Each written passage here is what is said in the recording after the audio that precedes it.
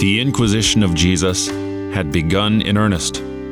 First, the Pharisees, Herodians, and Sadducees try to trip up the Lord with their tricky words. And here comes a scribe. But he actually seems to get it. He's not grilling Jesus with malicious intention like the others did. Instead, he gets a compliment from the Lord. You are not far from the kingdom of God.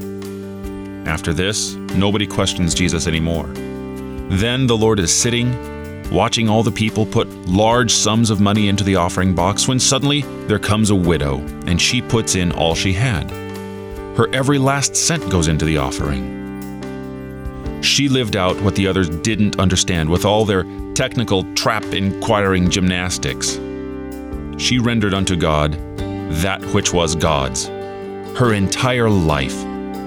Out of her poverty she has put in everything she had, all she had to live on. She entrusted to God her entire future, giving everything she had to the Lord. She isn't just not far from the kingdom of God, she's living on every word that proceeds from the mouth of the Lord. None of the others trusted God so completely, but this woman did, and with the high praise of our Lord Jesus. She's a lesson to us in both giving and in trust.